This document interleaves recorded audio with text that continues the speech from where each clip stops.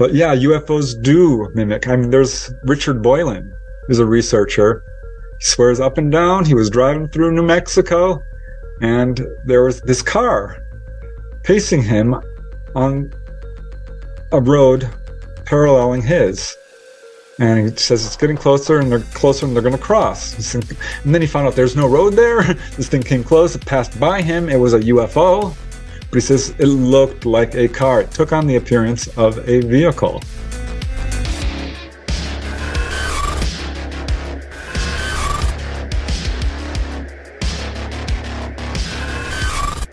Welcome back. I'm here again with Preston Dennett. Preston, welcome back.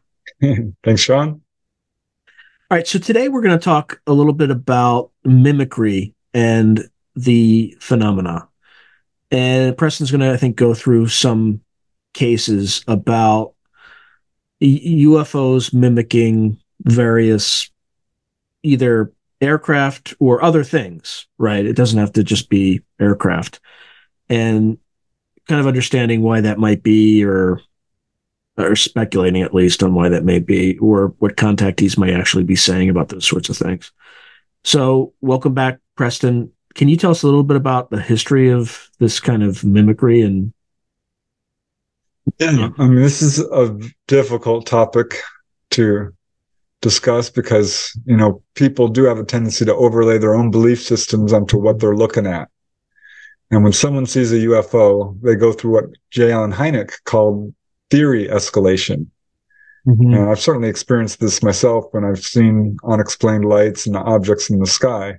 You don't immediately jump to UFO. You think, well, what the heck is that? Is that a satellite? Is that, you know, what could this be? You go through various theories and you start eliminating them. And if we all have our own belief system about what we know to be true and what we believe is not true. And so when someone has zero history with UFO encounters and never even considered it, they absolutely go through this process of this object trying to fit into their worldview.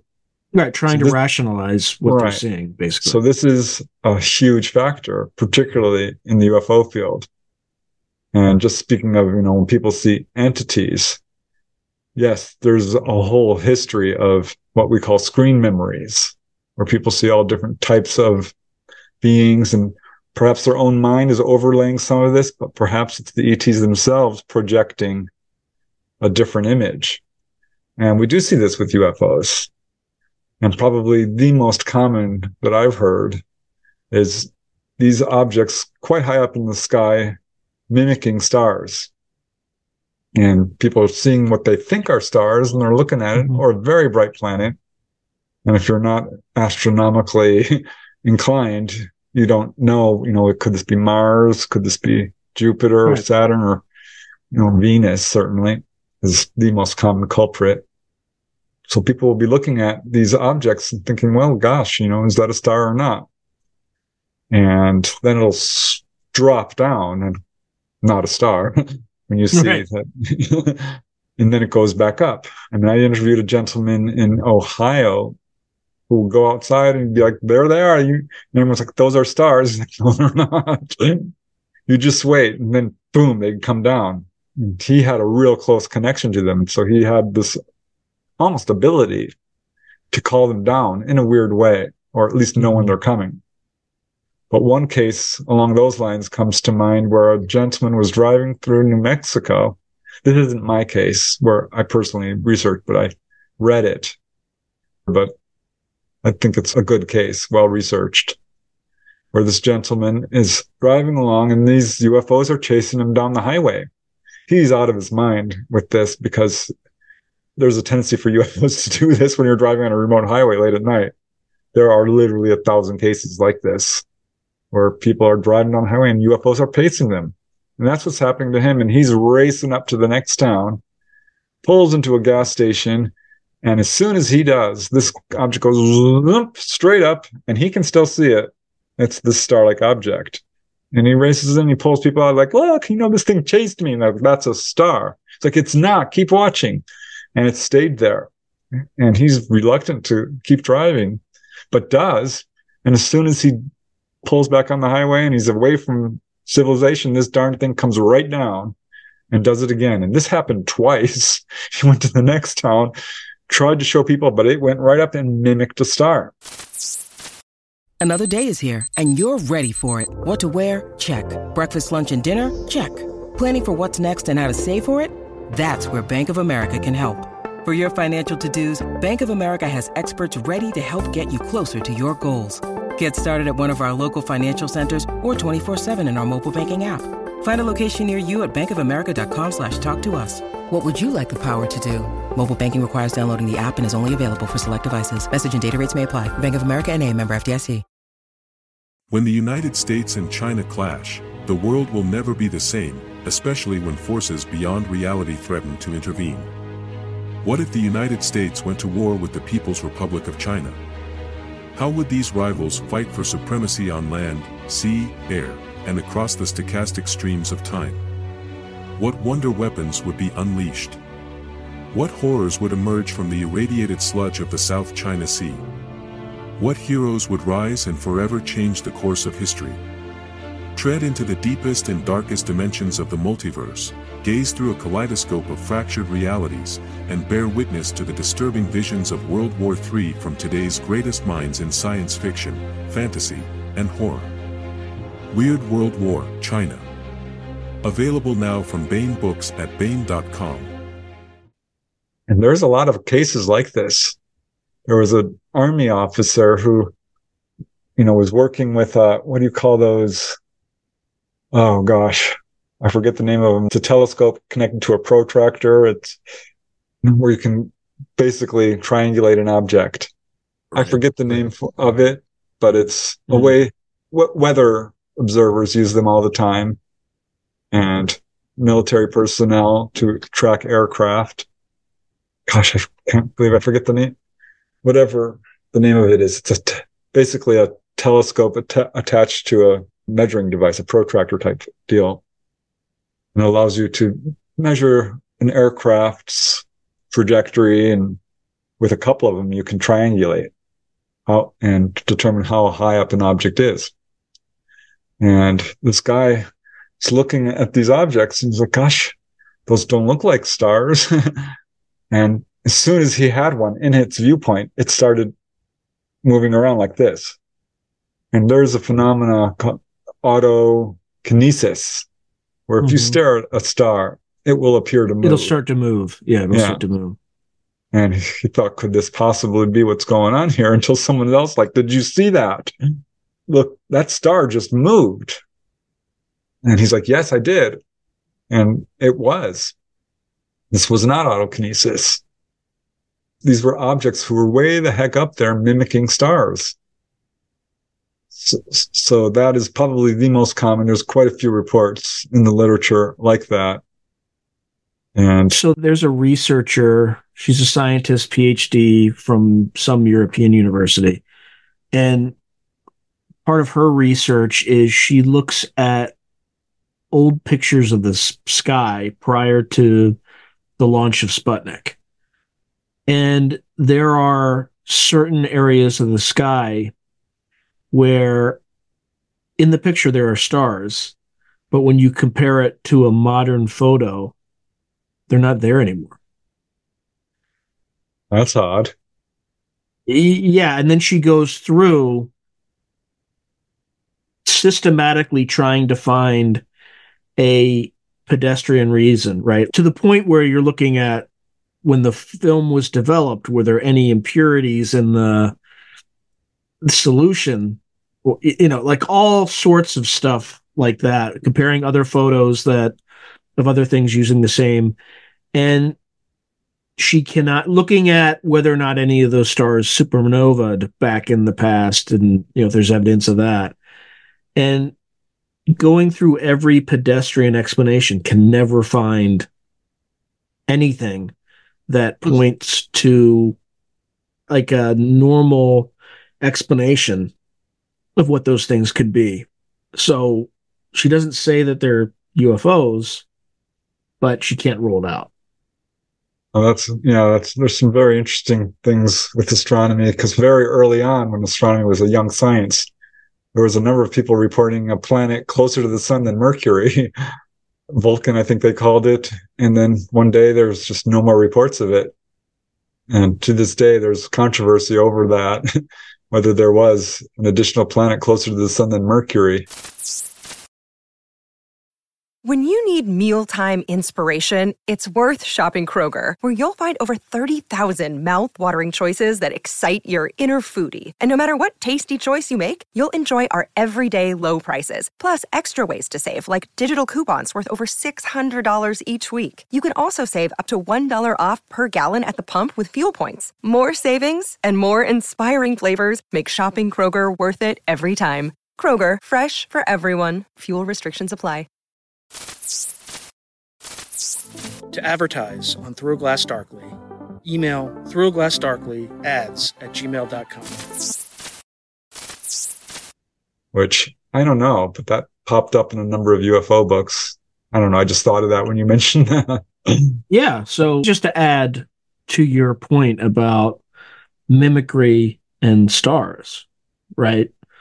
As long as you're hovering in a fixed position, you're not like bobbing up and down like you're on water. If there's a way to stabilize it, nobody would have a clue if they There's were. a number of cases, involving daylight sightings where people are seeing an object in the sky and the darn thing moves in front of the sun. So you cannot see it.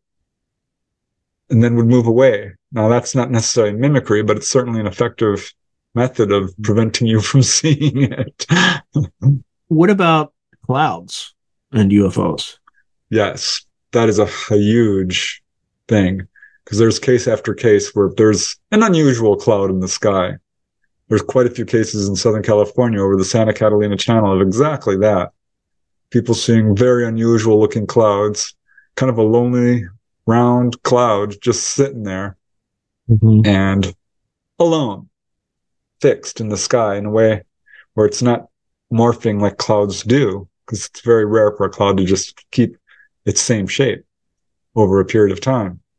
But there's case after case of like lenticular clouds, basically. Yeah. And lenticular clouds, of course, are often pointed to for, being blamed for UFO reports that are not UFOs. Right. And yeah, right. There's a lot Mount Shasta has a lot of mountainous areas tend to have a lot of lenticular clouds. Yeah. So you see that a lot over Mount Shasta, and it's just normal. And if you've ever seen a good lenticular cloud, it's impressive. And, I took meteorology in college, and I'm so glad I did, because that was good prep work for UFO research. And there's a lot of different clouds. You'd be surprised how scientific it gets. But yeah, lenticular cloud can be very convincing in terms of looking like something unnatural, but it's absolutely natural. And like you said, usually forms over a mountain and can be quite large. But there's case after case of these lonely little clouds going around, and then the cloud dissipates and it's a darn UFO. So they can create a haze around them or vapor. And that's not at all uncommon. Even at very low levels, treetop level, people will come upon a cloudy object and a UFO emerges from it. And I think in some cases, it's the electromagnetic fields or the high temperatures around it that is causing the water vapor to be distilled, or what's the right word, evaporate around it. But sometimes it's clearly intentional, because there's a huge number of cases where people are driving along and they hit a fog bank that they know this area well. There's usually not fog. It's not that defined. They drive into it and boom, have their encounter. And there's enough cases where I think it's safe to conclude that there's probably artificial or generated aspect to this. Like, these are not normal fog banks by any means, because there's too many cases where this happens, where someone drives up into I know I have several myself. This gentleman was driving through New Mexico and looking ahead of him saw this fog bank rolling towards him. And he said it was so thick, his first thought was that this was a landslide, but it couldn't possibly be, because it stretched hundreds of feet in the sky and it was across the entire width of the road and beyond, and it was coming towards him. He's like, well, this is really unusual. What is this? You can see this in Close Encounters. They did very much a representation of that in when the UFO is coming to pick up the little boy. And Melinda Dillon, I think, was the actress. And you can see the roiling clouds coming in. That sort of thing does happen. And there's a lot of cases of UFOs going into clouds and hiding, coming out, or even mimicking a cloud. And I talked to Dolly Safran about this before the interview. Dolly Safran, of course, being contactee, subject of my book, Symmetry. She's had a lot of experiences. And she's talked about this quite extensively in the book itself and on interviews that we do together. And she says, you can look upon a UFO in a way, as an analogy, they are like cuttlefish and have the ability to change their appearance. That they have what we would think of as light cells on the surface of their craft, right, which enable them to appear as a cloud if they want. Right. And I was going over examples with her. And she's like, well, we can land and look like a boulder. And that immediately struck a chord with me because I thought of the Rua, Zimbabwe case, 1994 in Zimbabwe at Ariel Elementary School, where some 200 kids were on the playground and UFOs landed. A number of students said that they thought at first this thing was a boulder sitting next to the school that wasn't there before. And I kind of skipped over that, reading it until, I connected the dots and like, wow, they do have the ability to mimic things. And, I talked to Dolly at length about this just today. She said, yeah, they can go in front of trees or a horizon or a cliff and very much like an invisibility cloak or whatever, take on the appearance of the landscape around them. Or, for that matter, appear as anything at all. It can be a blimp. Or in Dolly's case, at age 5, I believe it was, she had a UFO coming down to pick her up. She had just seen Mary Poppins, the movie. She could have sworn it was Mary Poppins coming down on an umbrella. Of course, it wasn't, but they put that appearance out. And this is something they're physically doing. This is not, hypnosis. They can do this. This is probably nothing, but I'm going to share it anyway, since it might be relevant, because there's no way of me knowing. So this is a picture that I took using a GoPro. So I just pulled it out of my GoPro. This is Stanford University. This is the Oval. And this is the day of the Soul Foundation conference. And the building that the Soul Foundation was in was somewhere off in this area. But you have this, these, again, it's probably just clouds, right? But you have these kind of, particularly these two, they're just an oddly different shape from the rest of them. Probably nothing, but, who knows, right? Again, the classic lenticular clouds in an area where it's not, there are lots of rolling hills, but not really anything you would call a large mountain. Yeah, hard to say. I can't tell 100%. You how often I get 100%, right. I get photographs. I wouldn't report this as a sighting. I'm just I wouldn't either, because what we have is this phenomenon called pareidolia. Yep. Where you see what you want to see, right? Yeah, and you can see the Virgin Mary on a tree trunk. And I'm not kidding, that's a thing. Or Jesus on your toast, right? Yeah, faces in rocks and clouds are particularly susceptible to pareidolia because our brains are hardwired to see patterns, and faces especially appear all over the place. Yep.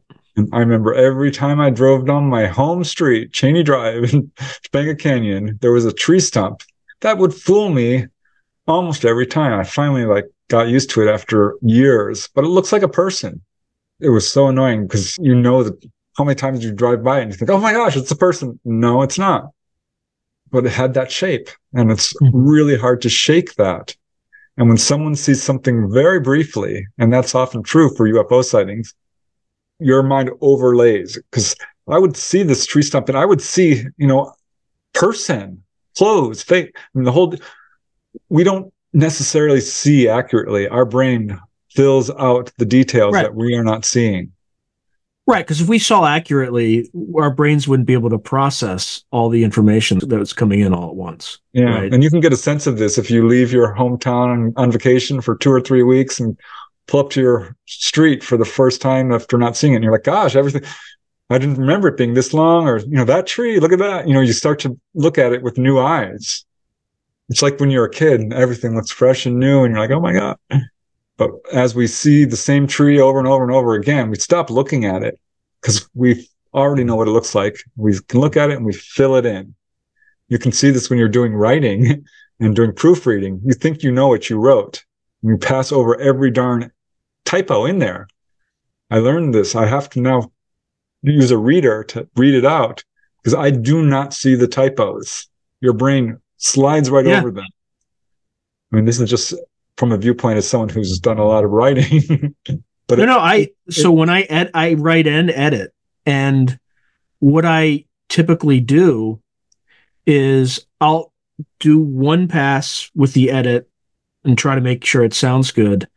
And then I will turn my computer on and have my computer read me the story. That's what because I do. If I read it myself, right, out loud, I'll skip over, because as you said, your mind will fill in the word that's missing. It's typically good for missing words. That's where I make and the this most is what problems. we do with reality. We are doing this with reality as we perceive it, and this is the problem. But yeah, UFOs do mimic. I mean, there's Richard Boylan, who's a researcher. He swears up and down he was driving through New Mexico, and there was this car pacing him on a road paralleling his.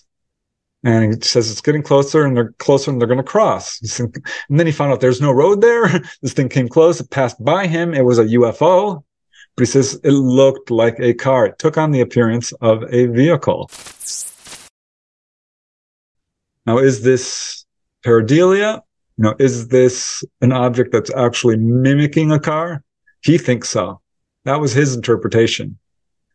So even with witness statements, people will swear that they saw a black Bronco and it turned out it was a Ford 150 truck in a crime, but they will swear under oath that, no, that's not what I saw. This is what I saw. So people make simple misperception errors all the time. And once you lock that in, you do remember it that way. Mm-hmm. And there's, this kind of speaks towards the Mandela effect. There's certain people like the Monopoly card of the jail out free. I mean, there's little details. People were sure it was this way. And that's how they perceived it. And that came locked in. And like you say, this happens all the time with eyewitness testimony of a person who committed a crime, say, and he had a beard. Well, once they've locked that in, even if he did or didn't, they can see it in their head. So this is a problem with memory, really, I think, more than anything, because once you remembered a certain way, that's how you perceive it. But if I get one more person sending me pictures of clouds saying, do you see that? And, when it's all over the internet, people seeing stuff. And if you have to circle it to point out the anomaly, it's probably not an anomaly. It should be obvious. I hate to say that because, of course, it could be anything. I mean, it could really be a UFO up there. Right. It's very high probability that it's just a cloud. But clouds are a real problem in terms of people's perception. Mm-hmm. But a number of cases where people have seen what they thought was a conventional aircraft, but turned out not to be. There was one guy I interviewed who says he had a helicopter hovering over him, and it started speaking at him in a loudspeaker, and then speaking to him telepathically, and then transformed into a UFO. And it was the ETs, who basically were announcing that they're going to come and pick him up. And he doesn't like UFOs. He is very religious. He does think they're demonic. he was, I think, what we call MyLabbed. He was a military officer who was hypnotized. I mean, they made no bones about it. They hypnotized him and used lights and drugs and the whole deal. He said, I was the victim of some weird experiment with these guys at Camp Pendleton in Southern California. But a genuine contactee as well. So I wonder about his perception of this particular event. And was this the military pulling a fast one on him? And I lean towards that explanation because it's an outlier. I don't have other cases like it. But now, I don't know.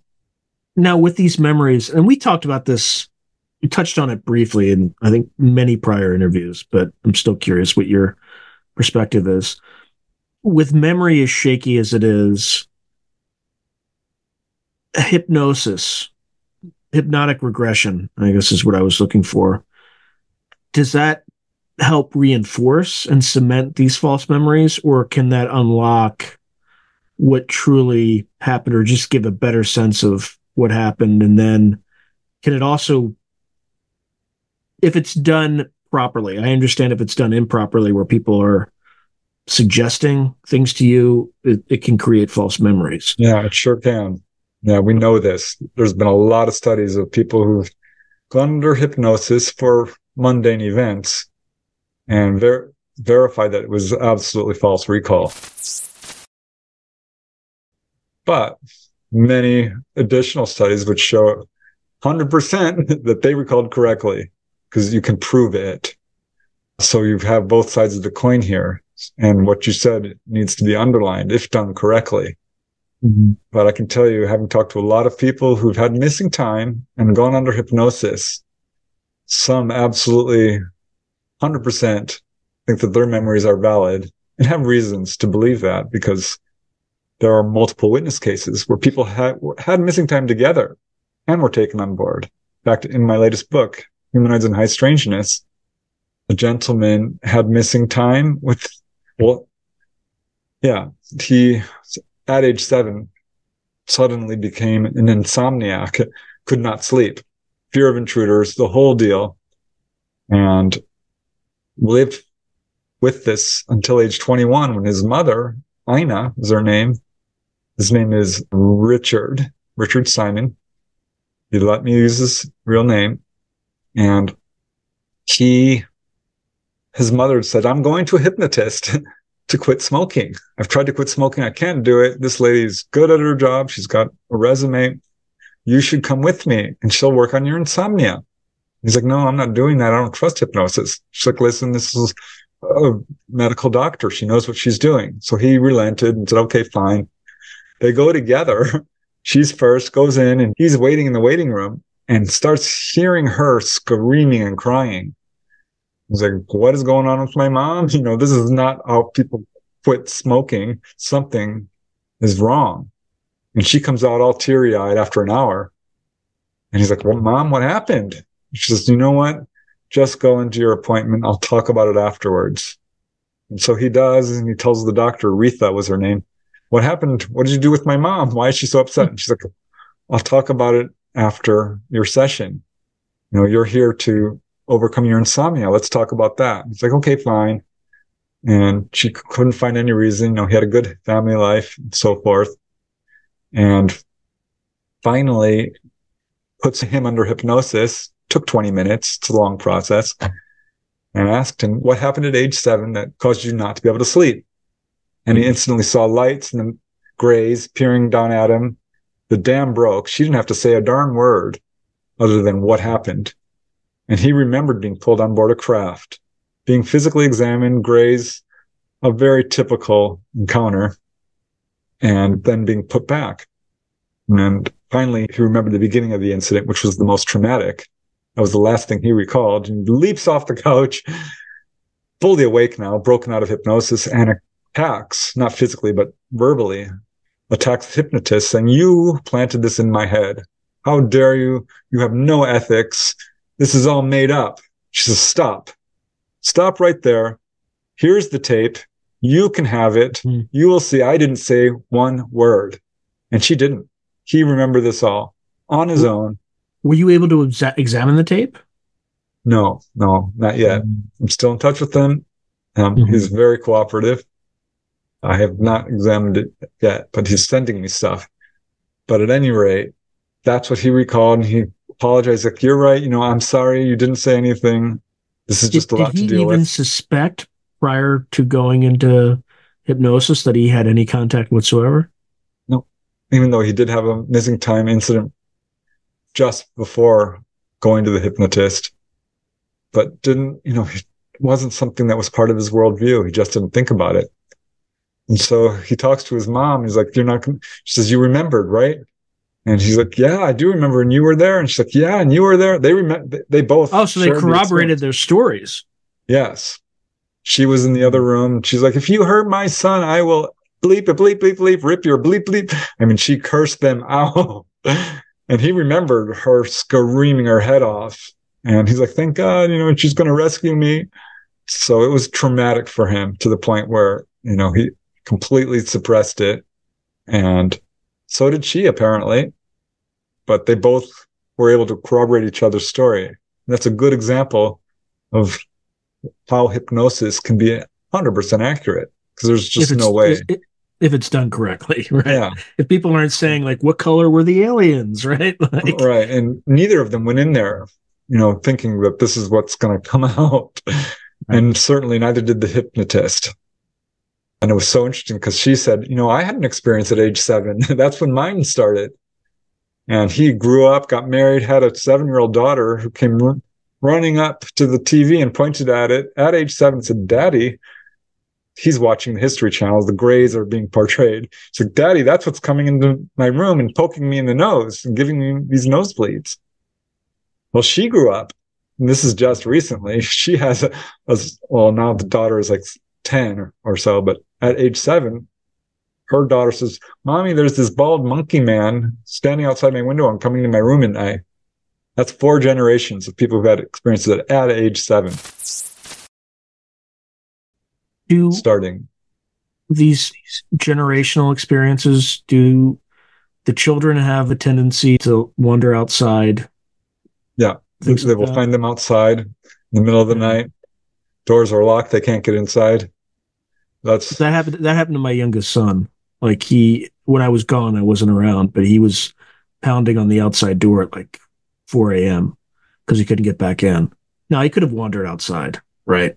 Yeah, there's no other reason to, but every one of my children has an incident like that where they wander outside, leave the house, and then, freak my wife out because I'm never around when it happens. Tends to happen when I'm not home.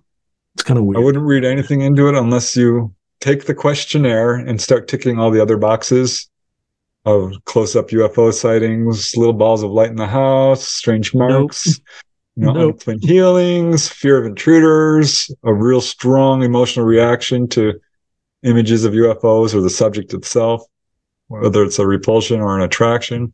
I mean, there's a whole list of questions. Insomnia, all these things. But it's certainly on the list. Dreams of UFOs and ETs.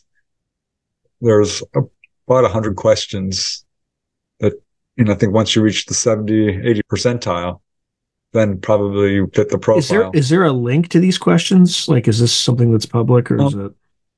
There's a few researchers, Melinda Leslie, Edith Fiore. If you just type it on the internet, UFO questionnaire, it'll take you to various ones. Some I would take with a little bit of a grain of salt because some of the questions are a little outlandish.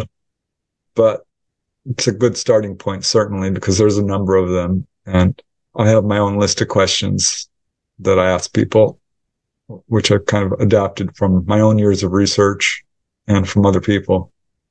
Yeah, but you don't publicly give them out for good reason, I'm assuming, right? Because that helps you suss out if somebody's a fraud or if they mention like an odd detail that is not discussed publicly anywhere so that they couldn't have possibly which is almost impossible now because the subject is now mainstream. But certainly over the 10 years ago even, it's pretty darn easy because there's details that people just don't know about. And there's a few which I'm kind of holding close, but absolutely it's pretty easy to say what the inside of a craft looks like. But if you interview someone and you go through all the details of how did they take you, what did the ETs look like, how were they dressed, what did they say to you, what tools did they have, you go through the whole experience detail by detail, and it fits a very set pattern. I think that UFO researchers know quite well, but the average person would not, unless they are very well studied on the subject.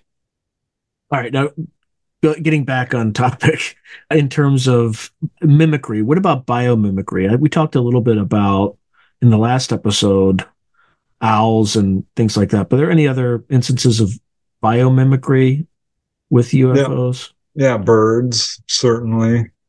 And I asked Dolly about that. She's like, well, I was in the craft one time and we pretended to be a balloon of a whale. Like, you're kidding. You should, no, they can do that. They can take on the appearance of anything, of just the sky itself. So basically, it's much like Wonder Woman's invisible airplane flying through the sky. You wouldn't see it. And I think that probably takes place most often. But and I asked her about this. She says, yeah, sometimes they will do this, particularly with younger people, to impress them, not so much as a disguise or a technique to throw someone off, but rather to impress them in some way, in a way that will remove the fear of seeing something that's completely out of their worldview. But there's weird aspects to this. I did interview a young gentleman. I generally don't like to interview children because without their parents present, certainly. But this guy was... Yeah, because you could be accused of suggestion and all that stuff. And right. This guy was an older teenager. I think he was 17. I'm like, okay, just tell me what happened. Because he contacted me and I'm like, okay, tell me what happened. And he says, well, I was with a group of my friends. We were all there and I saw a UFO. I'm like, okay, what did it look like? He says, it was a classic saucer, a silver craft. It wasn't far away. It was maybe 400 or 500 feet right above the trees there. And I'm like, look. And all his friends looked at him like, what are you talking about? He said, right there. Don't you see it? Like, we don't see anything. They're standing right next to him. He could see it. And he's like, well, look. And he held them up and, look, it's right there. And could not see it. They could not see it. And having talked to contactees who've asked about this, and there's a number of them, the ETs told them, I talked to a Navy medic who asked about this because he was the only one on his ship who was looking at a massive UFO and no one else could see it. And he was taken on board and he asked them about it. They said, well, we can control who sees us. And if we don't want you to see us, you won't. And this explains a lot of cases.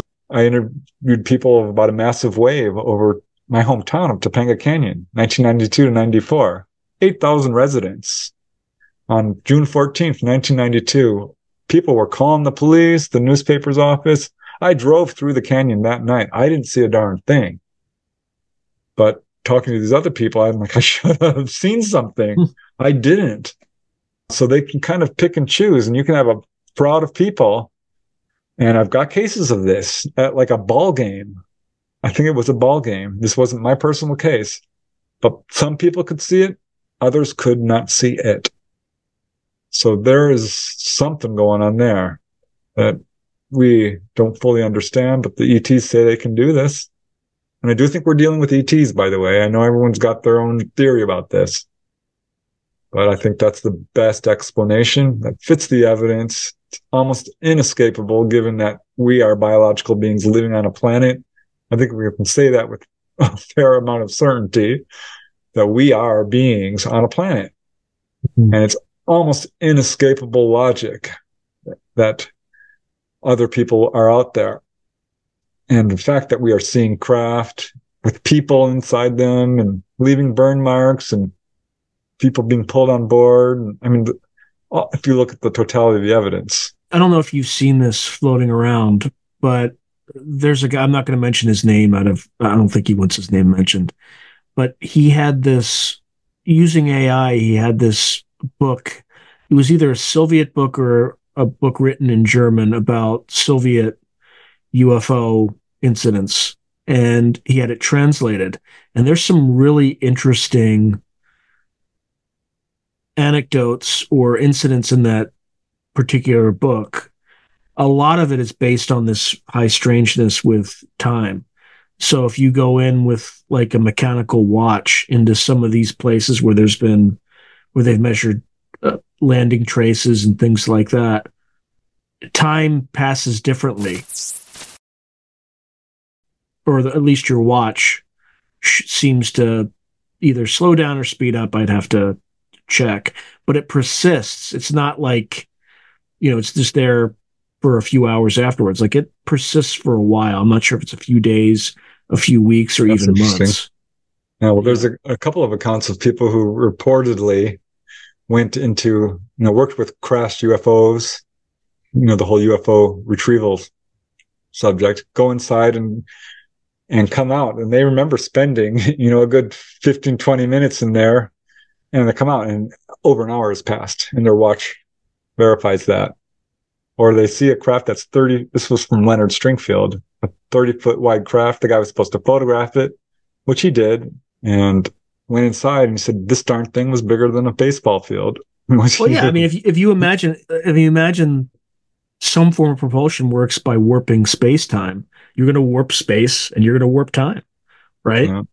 I mean, the high strangeness is off the charts. I talked to one guy, he says, I'm so glad you did this article on that sort of thing, because every time I have an encounter, I come back, I am a couple of inches different in height. Like, you're kidding me. He's like, no, I'm not. I'm telling you, my height varies from 6 foot to 1 inch to down to 5'8". I didn't do a formal interview with him. It was just a very brief phone call because he was just looking to thank me for putting out research that was along those lines. Because I do have a couple of cases where Betty Andreasen talked about this. She saw the ETs shrink down a guy into a 2-foot little thing and put him in a little UFO, and off he went. And when I asked Dolly Safran about that, she's like, well, yeah, I did see that happen on the craft once. This guy came in and they took him into a room and shrunk him down and walked him off. She asked about it. And they said, well, there's a macro universe and there's a micro universe, and really wouldn't elaborate on it. But these are the sort of high strangeness incidents that a lot of researchers, and I forgive them for not going there. Yeah, there's just too much to compile and to handle and to process. Yeah, and it's fascinating stuff. And I think this is what leads some researchers to sort of reject the ET explanation, which I think is a mistake, because you can say you believe this or that, and you can speculate all you want, but you really have to take a look at all the evidence. And Jacques Vallée, of course, is very well known for saying that he doesn't think this is necessarily ET, while at the same time just wrote a book, The Trinity, about a crash retrieval. I'm like, well, hold on a second. If there's a vehicle, are you telling me that that is not a vehicle, and that this is a psychological materialization of an intelligence that's pretending to be a craft? Yeah, I'd really like to pin him down on that. My personal view trends toward the Buck Rogers universe, or not even Buck Rogers. I think there's all sorts of things in the universe that we don't understand. Yeah. And life living on other worlds, I think, is table stakes, right? I mean, look at Mars, for goodness sake. They have a methane cycle, right? In the winter, it kind of goes away. And then in the summer and fall, when it's closest to the sun, it starts producing methane, right? Now, I'm sure some NASA scientist egghead will come up with why that happens and things like that. But it also, methane cycles tend to be correlated with life, right? Signs of life. They've tried to explain away the faces on Cydonia Mensis and Galaxis Chaos and all that stuff. And, maybe they're right, maybe they're not, right? Maybe there was an ancient civilization there. But anyway, there's just, the evidence out there is so overwhelming. Take John Keel. I know John Keel would stray away from kind of the ET hypothesis, and that's not why I'm quoting him. What's interesting about John Keel is I'm reading Operation Trojan Horse right now. And in that book, he looks at local, kind of state and local newspapers and examines reports, and he just reports them as they stand. And what he found in that book, or at least the part of it that I'm reading right now, is that in terms of coverage, you get highly detailed local news reports, including some of the high strangeness. But when it is aggregated up to the national level, there's a distinct, like a great silence throughout that whole period, right? It's almost as if none of those reports is filtering upward to national news and media reports, which fits in with the whole CIA's Operation Mockingbird and things like that, where they can kill stories. You know, he had a newspaper clipping service where he was getting hundreds of reports a day about this stuff, but it was never in national newspapers. I certainly found that to be true. And that's why I think, when I wrote Schoolyard UFO Encounters, it was a huge shock to me. Although I'd been in this field for 30 some years at that point, I had no idea that there was 100 cases. Now it's closer to 200 of UFOs hovering over schoolyards at very low level during the day, landing in 1/3 of the cases. It was almost exclusively reported in local newspapers. Didn't reach into a lot of books. In the drive-in theater, same thing. I wrote a book on drive-in theater encounters. I found one case in books. Almost all of it was from UFO reporting services or newspapers. Now, with the internet, you have access to a lot of archives. So it's amazing to see that. Well, I know a guy who's working on an AI software program that is aggregating all these old clipping services and categorizing the reports and things like the AI is just kind of putting it together so you can easily search. So, I had him do it for my area, and he was able to, at the point of a button, aggregate all the reports in my town over time. And he's just like, yeah, your area, it's not like a Catalina crazy, but it's elevated, right? And which would make sense because where I live, they used to have bunkers. I think most of it was in the 60s and 70s and things like that with these reports. But prior to the 80s, and it may have even lasted into part of the 80s, there were bunkers out here where they stored some nuclear weapons, which always tend to generate hot spots for UFOs. Yeah. So anyway, I think we're over time, my friend. But as always, it's an absolute pleasure. You're an absolute treasure when it comes to knowledge about this topic. And it's always a blast to have you on, Preston. So thank you. Hey, it's an honor and a delight. I appreciate it. Talk soon, my friend. For sure. If you enjoyed today's video, please hit like and subscribe, and also hit the notification button so you can be notified whenever I post new content. Thank you. Now, if you're enjoying the channel and you want to support it, there are several things you can do. In fact, there are 5 things you can do. The first thing you can do is just buy my books. I got plenty of books out in the market right now, and I would prefer that folks buy a book rather than giving me direct support because they get something out of it. They get a real tangible product. The second way you can support me is by becoming a member on YouTube or becoming a patron on Patreon. And just go to either site and it'll explain everything.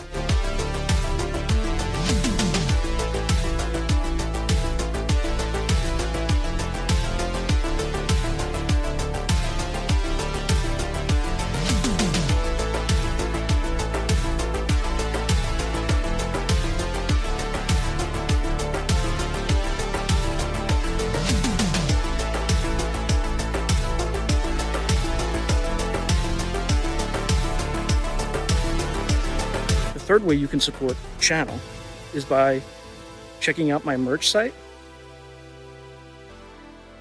which is here. There's plenty of stuff that you can get to support the channel. And I'd appreciate that you have it and can wear it. Not only do you help support the channel, but you also help promote the channel, and I appreciate that. The fourth way that you can support the channel, and this is really easy, is anytime you want to buy something on Amazon, literally just go to the description below and click on any link, literally any link. The channel gets a cut of that, and it costs you no extra money. You just go through the link, as I'm part of the Amazon Affiliates Club. The fifth and final way you can support the channel is through donations. Now, I don't prefer these because it's more of an expression of gratitude, but you don't really get anything out of it as a subscriber to the channel. However, if you decide to do these options, there's two options. There's Buy Me a Coffee, which is a separate site. And there's also, you can go through YouTube with either a super chat, super sticker, or a super thanks. Again, I prefer Buy Me a Coffee because that organization takes less money than Amazon does. But either way, I appreciate any support you are willing to give the channel. So thank you very much and keep watching. I really appreciate it.